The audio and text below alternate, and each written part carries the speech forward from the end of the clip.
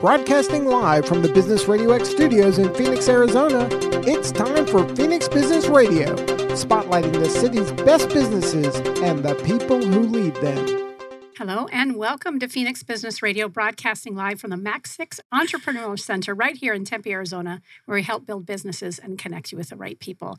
Very excited about our guest today. We're going to have a very well-rounded conversation. I can tell it's going to be exciting for the 5 minutes we've had a chance to get to know each other already. And I believe we have Aaron Velke to thank for the introduction, Rhonda. Is that right? We do. Thank you, Aaron. Yep. Shout out to Aaron, who's fast become a great friend and business buddy. And somebody who's been introducing us to some really cool people. So we're excited to share what you two are up to today. Please welcome to the studio with me, Rhonda Raycich. Got it. I can do it. Professional athlete and speaker. And with her today is the founder of Alley Tap Room, Leah Wade. Welcome. Thank you so much. Yeah. So who wants to start first? How we always start our segments is, tell us a little bit about you, how you got here, what you're working on. And then I know you've shared some questions and topics that you want to make sure we cover. So I'll be keeping an eye on those. But we'd like this just to be a well-rounded conversation. I'm looking at you. I'm going to make you start, Leah, right? Is that fair, Leah? Fair. I was going to make her start. I figured as much. Is why I was giving you the evil eye. Tell us about you, Rhonda. And you've had quite a life. I have. I'm a professional racquetball player. First picked up racket when I was 2. I actually played racquetball and basketball throughout my youth. And even though basketball is my first love, I kind of found myself having a lot of success in racquetball a lot earlier in my life than I thought I would. So qualified for the U.S. team. Younger than I thought I would. Decided to jump onto the pro tour, see what I could do with racquetball when it wasn't kind of, my side thing next to basketball. And ended up making the finals of my first ever U.S. Open. Finished my rookie season ranked number 3 in the world. And I decided, I could do this for a while. So been at it. Taking a bit of a hiatus this year, though, to really focus on, I'm writing a book and also my speaking career. I've actually been doing speaking throughout my athletic career, but everything just kind of fell into my lap. And it was something that I enjoyed, and I knew that I wanted to pursue it at some point. It just sort of never seemed like the right time to put that time and effort into it, because it's, it does require as much focus as competing. And at some point I kind of decided I know, I'll try to get speeches scheduled in the cities that I have tournaments in. I'll just spend an extra few days. And that was a great idea. And I was never able to execute it. So now I'm actually just taking a little time out from the tour. I am still on the USA team. And I will continue to compete for Team USA this year in our qualifying events to make the team for next year, and also in our events that I already qualified for this past year. So still competing, but taking a break in order to put more time and energy and focus into actually developing the speaking career at the level that I'd like to be at. And write the book, of course, because that doesn't happen overnight. Yeah, tell us about the book. So the book, I have to give this beautiful being credit for coming up with the title. Well, it was really you. I mean, you used those words. I did. It never occurred to me that should be the title. But I think it's extremely suitable. And you're going to tell us. You're going to make us. I'm going to keep you in suspense. So the title is going to be "Never Off My Feet," and that is directly correlated to an attack that I was violently attacked in Hermosa Beach in 2008. 2 guys with brass knuckles blitzed me from behind. They shattered the right side of my face. My eyeball almost fell out. Had to have facial reconstructive surgery. And then 6 weeks later, I went to the World Championships in Ireland and won without losing a single game. I couldn't even eat solid food yet. So we can talk about that story later. But there's a little intro into a little sneak peek behind the curtain for where the book's going to go. Okay.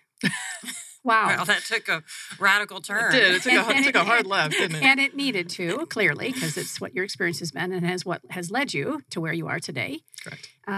Leah, yes. If you'll introduce yourself, I'm going to have you come up on that microphone a little bit more sure. as well. Yeah, and tell us about you, and then how do you fit into this picture with Rhonda, in addition to the ones listening so intently to your friend and saying, gee, I think this ought to be the title. Right. Well, I was a professional dancer and acrobat, actually, for most of my life. My first professional gig was when I was 16. I was leaving high school early to perform in a show in a theme park in Memphis, Tennessee. So I've been a dancer and acrobat pretty much my whole life. And then moved to Vegas when I was 21, worked professionally for many years. And then at some point, I was like, okay, I can't do this forever, unfortunately. Your body just won't. So I finished my degree, but living like a 9-to-5 life was never super appealing to me. So I started bartending as until I figure out what I'm going to do job. And I made such a good living at it. Afforded myself, a lifestyle by the beach in California and traveling internationally. And I started supervising major events like the VMAs, catering for the VMAs. And I just ended up staying in hospitality for many years. And then when COVID happened, I lost both my jobs. I was working in 2 different music venues and I lost both of my jobs. And I already knew that I wanted to start my own business. I just really hadn't, pulled the trigger, so to speak, on doing that. It's obviously a huge leap and I would be investing my own money. And basically, COVID just changed things for me. It changed my mentality and gave me the time to sit down and write a business plan and really decide what I wanted to do and how my expertise would be best utilized. So I wrote a business plan, and my sister lives out here in Mesa, and we knew we wanted to move my mom out here she's already semi-retired, but we knew we wanted to move my family out here. So it was all just a timing thing that came together, in part because of COVID happening, which, pushed me forward in that plan. So I moved to Phoenix on November 4th. I just had my 2-year anniversary here on November 4th of 2020. Wow. We moved my mom out here a year later, and, I developed my concept, Alley Tap Room, and I've been looking for a space to lease basically for about the last year. It's been hard. When Rhonda and I talked pre-show, that's what you were speaking to, that she's all ready to go. Everything is in place. Just needs the space. Yes. Yeah. And we talked about the possibility of having you guys on, once you land in the space and getting ready to launch. And I said, well, come back and do that again. However, let's let the Phoenix business community know that you're looking for a place and how this partnership is all coming together so that we can help you find that location. Yeah. Yeah. Exciting. Apparently I was not the only person with the idea to move to Phoenix and start a business. Really? I really felt like I was going to be the only one in my mind. So the inventory, building-wise, is just not there. I thought with COVID, there would be a lot of empty spaces. I believe at one time, I know Phoenix statistically had the largest number of businesses who had not reopened post-COVID. But for whatever reason, that hasn't manifested in being this, huge inventory to choose from. There's very little out there. Yeah. Where specifically? What do you have in mind? Downtown, uptown, midtown, between the 7s, 7th Ave, 7th Street is, where I'm primarily looking. But I recognize due to, my liquor license has, I only have until October of next year for my liquor license. So, at some point I may have to venture outside to other areas. I just feel like demographic wise and based on my concept, it makes more sense for me to be in a more progressive area, which is, downtown Phoenix. Yeah.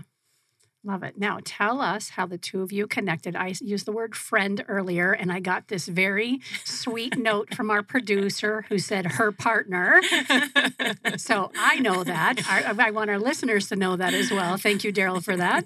How did you two connect? What's the magic and synergy here? I know that you had used the phrase for me, you're becoming this power couple, which clearly that's evident. So what's the story? You both can interact and tell the story. She winked at me. I mean, that's really all it comes down to. I did. Is she winked at me. And there's some debate now about whether the wink was intentional or like a spasm from her face from the reconstructive surgery. So we argue about that. But at the end of the day... And I said nervousness, but it wasn't that. It was either just a physical thing that you couldn't control, Rhonda, or intentional. No. It was intentional. And then when she called me on it, I was like, no, that was a twitch. That was all the time. That was definitely intentional. And as soon as I did it, I was like, what did she see that? Did she see that? Did I do that? Or did I think I did that? It was just this mortifying walking away like, is that good or bad? She winked. Turned out to be great. Or winked intentional or not. And I gave her my number, and then there was a coffee date in there. It wasn't a date, a meetup. There was a coffee. Yeah. A sharing of coffee Yeah. that we will not call a date. And then several conversations, lots of talking on the phone. And Because at the time you were, well, and you still are, part-time in LA, yes. and Yep. you're here. Correct. Yeah. So this had to be long distance and still kind of is. At the moment. Yeah. At the moment. Yeah, I Yeah. have been in LA for the last month. Month and a half. But I'll be Yeah. back at the end of November. So I'm just in my mind, I'm going to sign a lease before the end of the year. Well, That's I just really what I want to keep help putting you out do there. that. Yeah. Amen. Yes. Yes. So good. Yeah, I'm actually home. I've been working the Harry Styles shows in LA, which he's got like, That I don't has think to be. he- That has to suck.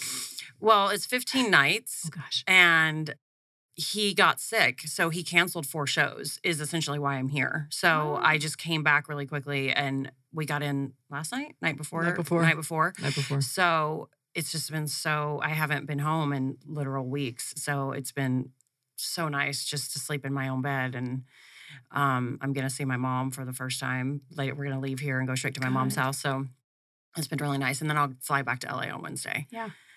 So I want to hear about the concept for the tap room. Of course, I want to hear more about the book and what kind of speaking gigs are your favorite and who we can get you in front of, all that. So maybe we start with that. Oh boy. You already talked a little bit about the book. Can you take us? We kind of did this abrupt stop after you said that you were brutally attacked. And I feel like it would be remiss if we didn't go back to that. So to the degree that you're willing to talk about it, and I'm guessing that you are because you're writing a book about it and it's become part of your speaking, correct? Correct. Yeah. So tell us about the book. Who is it intended for? Where is there healing in it for you? I don't actually feel like it's not a traumatic experience for me. It's not something that completely upended my life. It's just something that happened. If anything, I gained more from that experience than I lost. I have no triggers talking about it whatsoever. I'm happy to discuss it. In the interest of time, I will give you the elevator version. Yeah. I was walking along the Strand in Hermosa Beach late at night. 2 guys came up from behind, blitzed me with brass knuckles. I took about 12 to 15 shots to my face and head, and I kind of turned around and squared up. You know, you hear about fight, flight, or freeze, and I did none of the above, but I feel like whatever you would label that, it should start with the letter F as well. I didn't scream, I didn't cry, I didn't run, I didn't call for help. I mean, of course, I wanted to hit back. Like once I turned around and squared up and the hitting stopped, I wanted to hit back, but instead I was just sort of micro-evaluating every nanosecond to make sure that, oh, okay, do I need to defend myself or not? But I'm not going to escalate this if I don't have to, because as soon as I turned around, my immediate thought was, I have Worlds in 6 weeks. I don't want to break my hand on one of their stupid faces and not be able to hold my racket and go play for my country. So I intentionally chose not to hit back if I didn't have to. There were some words, I think that they were, I guess, a little surprised that I was never unconscious. I was never off my feet. I was never on the ground. Later on, the police would say that probably saved my life because that's just such an unexpected reaction after taking those hits. And I'm not going to say I wasn't, in some kind of, adrenaline shock, but, being able to have that presence of mind of what the situation is and what it's not. I mean, that very first hit, I remember feeling like my face just shifted this way. Like everything over here was now over here. And it did. It did. I mean, it did technically. Yeah. But it was less, not, I don't remember the feeling of a sensation of pain, but I remember the sound. I remember the sound that it made, feeling my bones crack and move. And before I could actually finish processing what just happened, the next shot came from the other direction and then just kind of back and forth between the two of them. And I wasn't aware that they had brass knuckles at the time until I turned around and squared up and I saw that they were both wearing them. So there was a little exchange of words I didn't participate in. I don't really remember what they said at that time. I think they were a little freaked out that I turned around and squared up, and they ended up kind of running off. One of them said, "Come on, dude, somebody's going to see. Somebody's going to catch us," or something like that. Mm-hmm. So in the meantime, they ran off this way. I started to walk home that way, and I had my right hand over the side of my face because I thought my eyeball was going to fall out. You remember that first Pirates of the Caribbean movie where his wooden eyeball kept falling out and he's chasing it all over the ship deck the whole movie? You're picturing this. I'm picturing this. And in my mind, I'm like, oh my God, if this falls out, it's going to get sand in it. They're not going to be able to put it back in. It's going to be gross. Like, I can't let this fall out. Well, as I'm walking home, then I hear something. I turn around and it is one of them coming back at me again, still with the brass knuckles on, and he's running at me like he's going to Superman punch me. So as I got my right hand over here, I put my left hand out and I'm like, dude, just stop. Just stop. Calmly. Very calmly. And I did that for two reasons. One, I did want him to stop, but the other reason is I have one eye. I have no depth perception. I got my left hand out in front so I can feel if he moves in any closer, and I need to defend myself at this point. And in the back of my mind somewhere, I'm thinking, you chicken legs, you guys blitzed me from behind 2-on-1 the first time. I didn't see it coming. Now you're right in front of me. You're going to come at me again. I will defend myself if I have to. So that's why I had my left hand out there, and I cannot repeat what he said to me on radio, but he very explicitly said that he would kill me where I stand and didn't care about going to prison. He would end my life. No qualms about it. I'd like to add, too, this was completely unprovoked.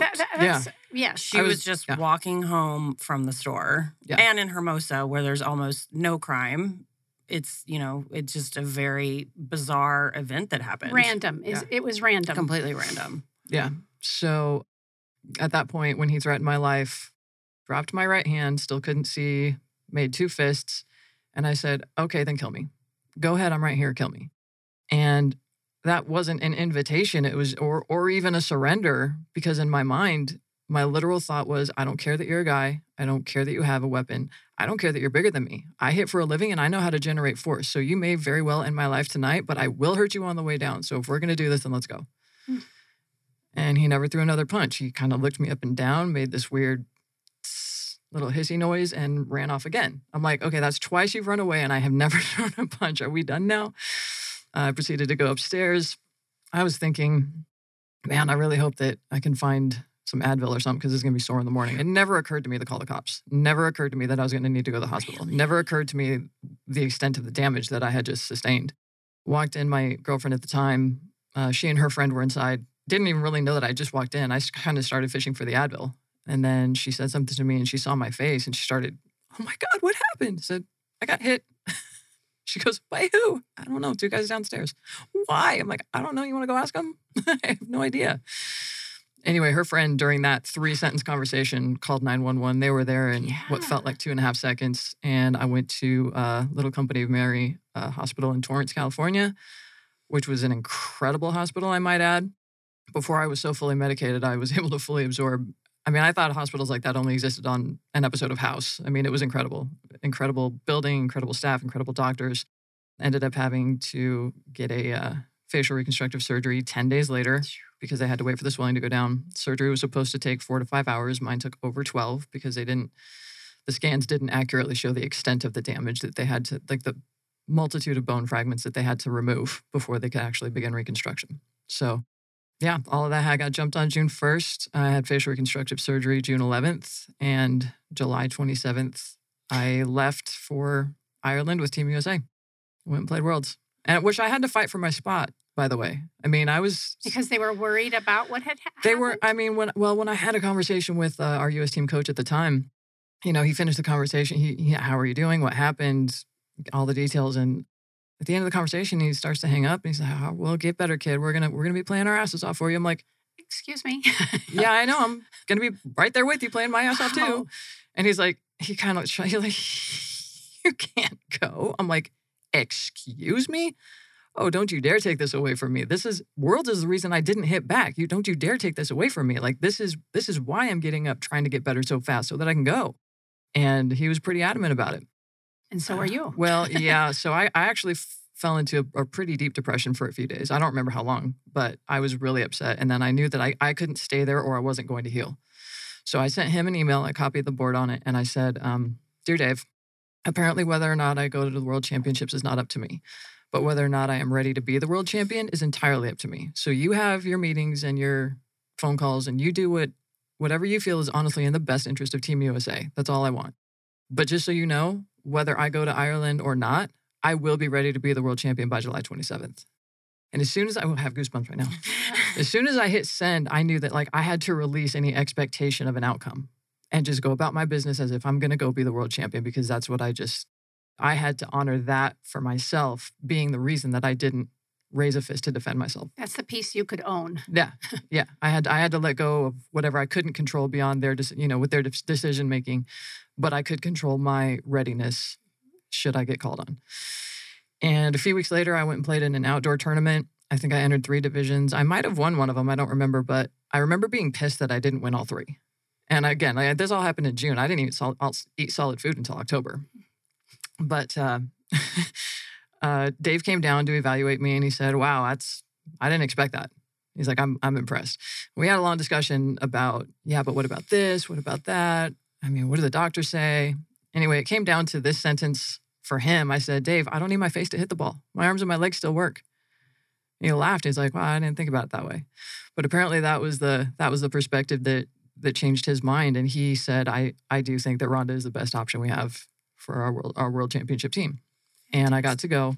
And 64 days after facial reconstruction, or 64 days after the attack, 53 days after facial reconstructive surgery, and 29 days after voluntarily ceasing all pain medication against medical advice, I went and I won the world championships without losing a single game.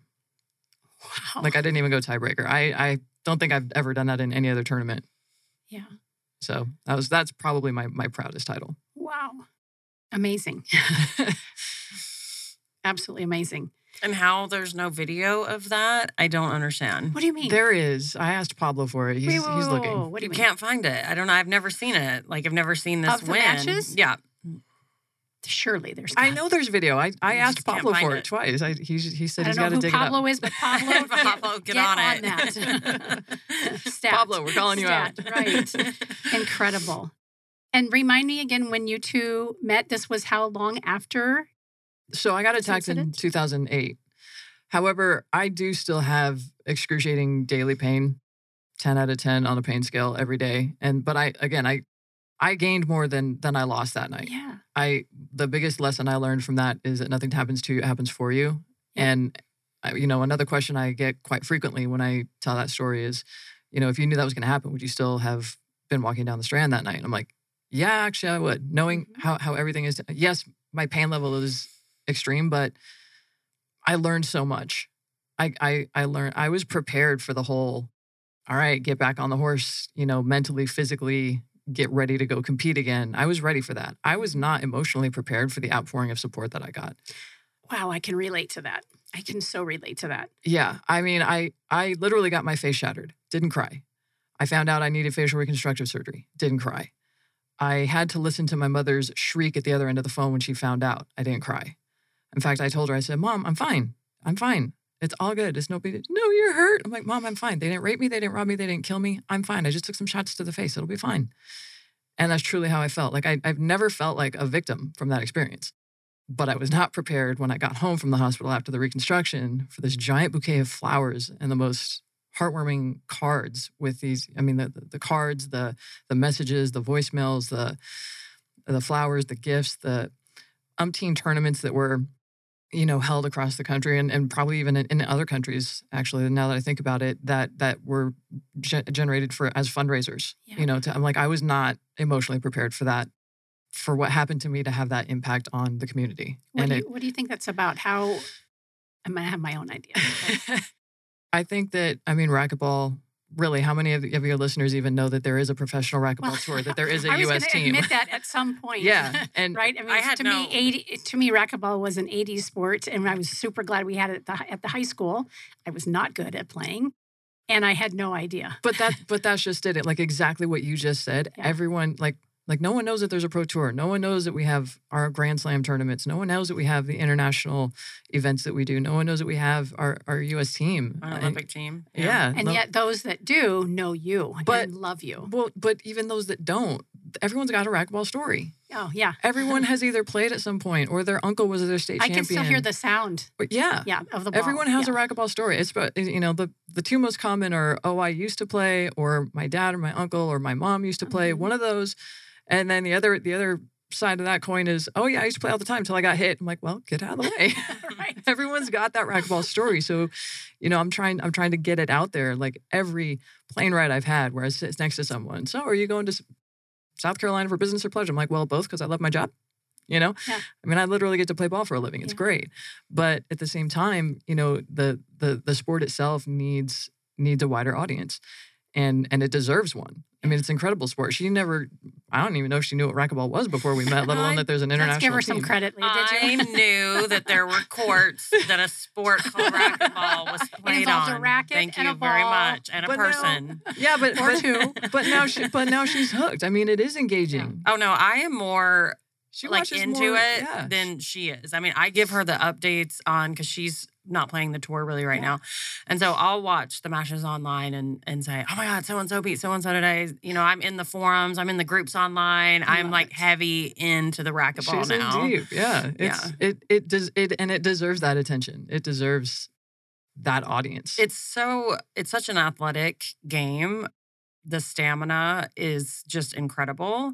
How fast the game is. And I mean, I consider myself a fairly athletic person. I've raced triathlons and done really well. I grew up in sports. I, was an acrobat and a dancer. So I have yet to play, and I tell her we should, as long as she recognizes I'm 1,000,000% going to get mad and leave because I'm going to be terrible at And it. you don't like to be terrible at things. I don't know. Yeah, got it. No. Familiar. Yeah. I have so many relatable things, but it's not my job to tell you all the things that are relating in my mind. I'm just thrilled that I can make these connections. And by the way, I would imagine as you're standing on stage and speaking to people, or even in this case, it's streaming right now on your TikTok and on LinkedIn from our page, I get to be only a handful of feet away from you, and you're beautiful. And I'm looking for evidence of this incredible tragic experience, and they've done an amazing job. I don't know what you look like beforehand, but did they do a great job? Yes. Yeah. They did. She claims there's a difference and tries to show me older photos. And I guess when she points it out that you can see a difference, but no, I mean, they did an incredible job. And she forgot to mention so the attack was in 2008, but she had another surgery in March of last year. And now she's slated to have yet another one because she's just in constant pain, and they're trying to figure out, what screws and plates they can possibly remove to try to alleviate some of her pain. Right. So, it's not like it happened in 2008 and she had surgery and, Done. now it's just over. I mean, it's something that she'll deal with for the rest of her life. Warren's asking, were these two men caught? No. Ever. No, and they didn't even, by her accounts, the Hermosa Beach Police Department did not seem to care. They didn't even come to interview me about it until 2 weeks after it happened. They call so 911 ambulance came, got you to the hospital. No police report at the hospital. I think that there wasn't a police report.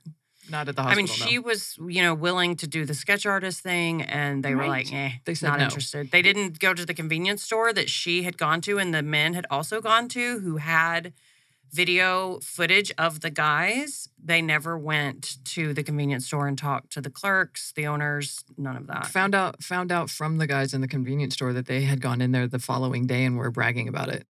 And they had their faces on camera and everything. And they're like, oh, that was you? Oh man, yeah, they were in here a few days ago bragging about it.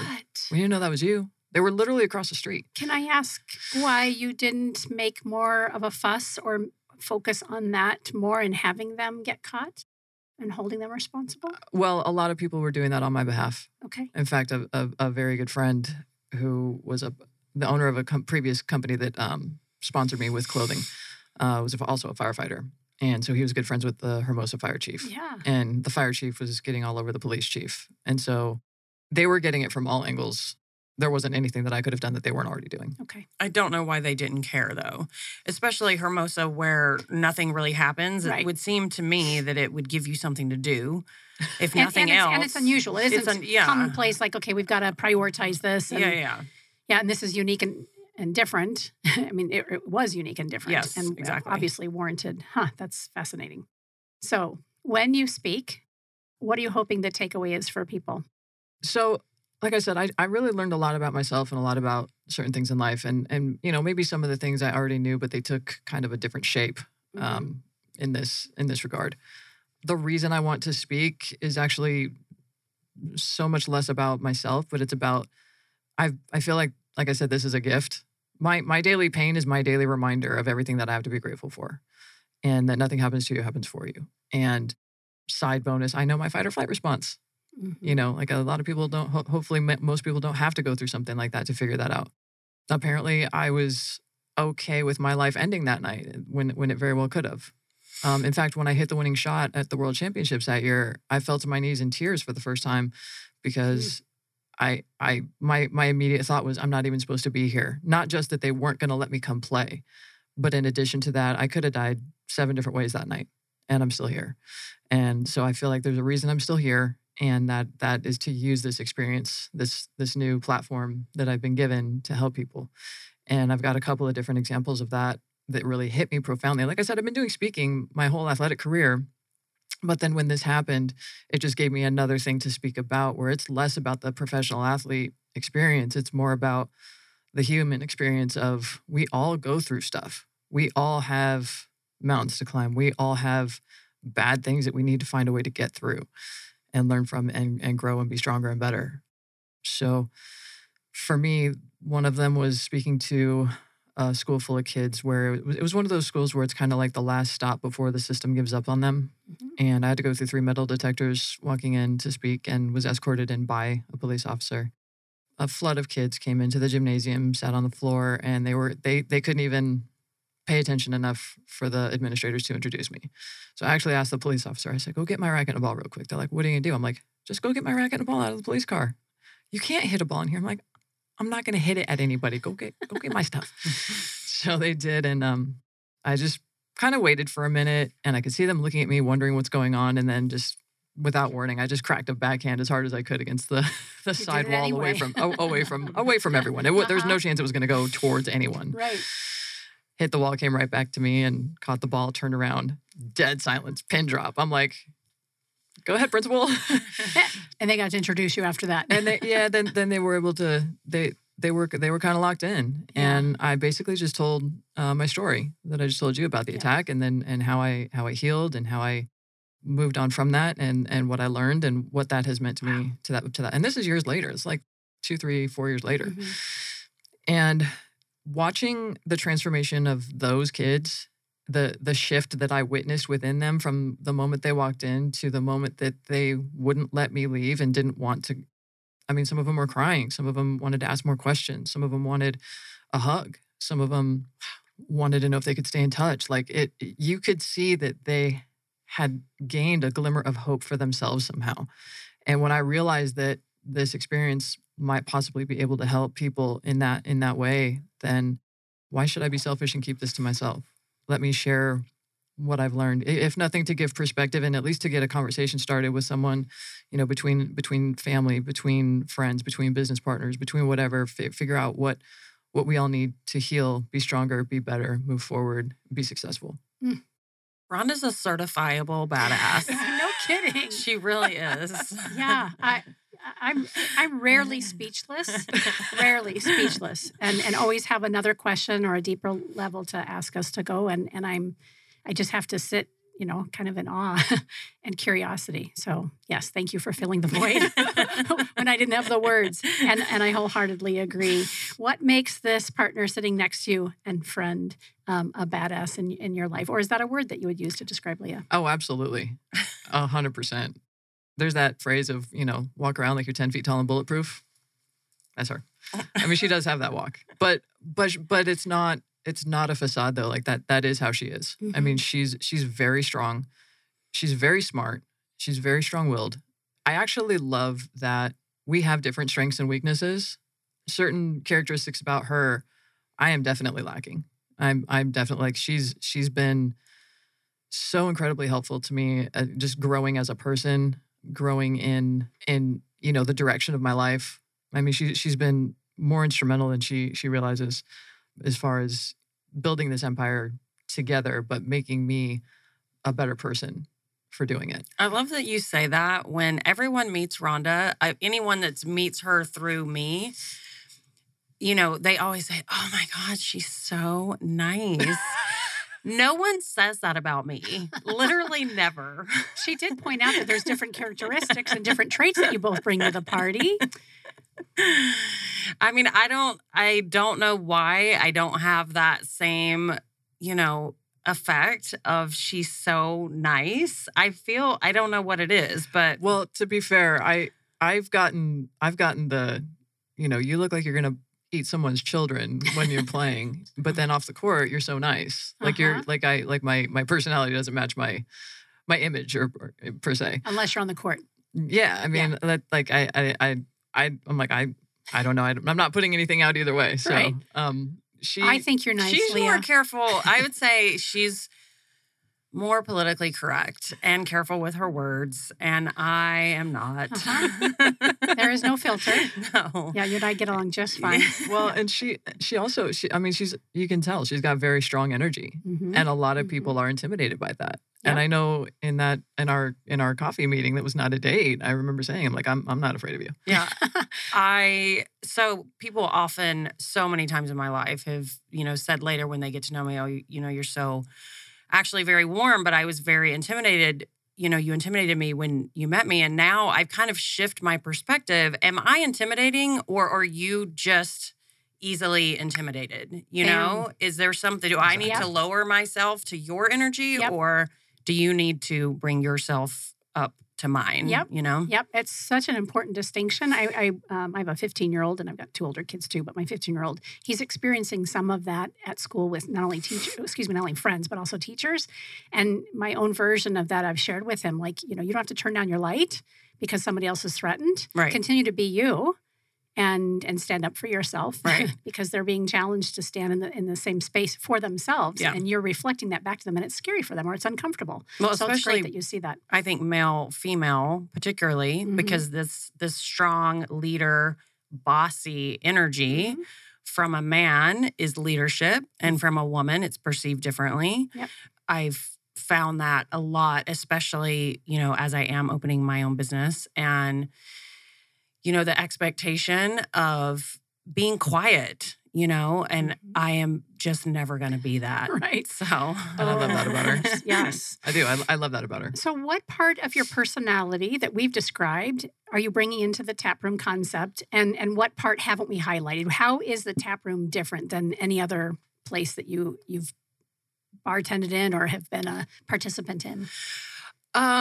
Well, I think oftentimes restaurants, bars, concepts are owned by money people who didn't necessarily work in the industry or who did for a short time, and they lose their employee focus and their experience focus. And you cannot run a successful business unless it's a one-man operation. You cannot run a successful business without really happy employees. And I don't know why that is so lost on owners everywhere. Mhm. And the employee morale has to be high. And when employees are happy and their morale is high, they want to give great service and they want to bring people back. And I think I've worked most places I've worked that is just not the case.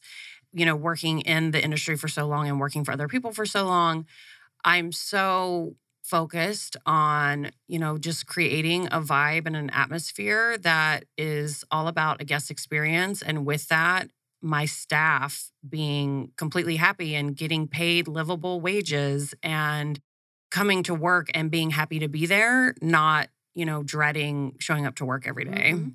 Mhm. And the guiding principles, do those become the guiding principles for your business, or is there something beyond that? I mean, my integrity and ethics have always honestly become a problem for me as an employee because I'm a very black and white person, right and wrong. I have seen so many shady things done by management and owners over the years. That was one of the reasons that I knew I have to work for myself because I cannot keep being told to compromise my own ethics, integrity, and principles to make someone else money. Good. This is really like killing my soul. So operating, guiding principles for me are absolutely operating at the highest level of integrity at all times. Mm-hmm. I'll be one of your first customers. Good. And I don't even drink. Well, I plan to have plenty of fresh pressed juices, mock non-alcohol. I want to have a pretty extensive non-alcoholic menu with fresh pressed juices. I want to grow my own herbs. You know, there really is a trend right now towards people not drinking. In fact, Rhonda and I haven't drank for a month now. I just finished 90 days. Nice. Yep. Yeah. Since October 7th. Yeah. So we're not even drinking right now. But there's definitely a trend in hospitality where people want to enjoy the social experience without drinking alcohol.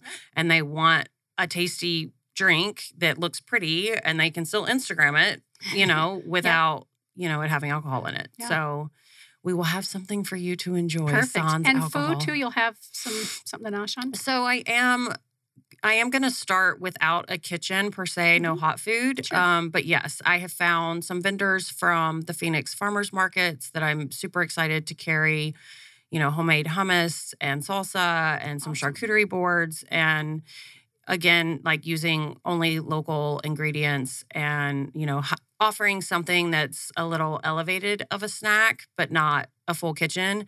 You know, I've never run a kitchen, and I want to make sure that I'm keeping my business centered around all the things that I'm an expertise in, and running a kitchen ain't one of them. Yeah. So Clarity, man. She's got clarity. She does. She's very clear. And yeah, and obviously you are too. It's just a slightly different version of that, which is really super cool to see that thread. I interrupted you. Were you going to say something? Oh, I just wanted to throw in there too. You know, the entire concept of Alley Tap Room is entirely local everything, locally sourced, you know, the small bites, locally sourced beer and wine, locally sourced artists, locally, like everything is meant to be reflection of local Phoenix and Arizona culture, and to give back to the community, to give back to those smaller businesses, to give back to our area.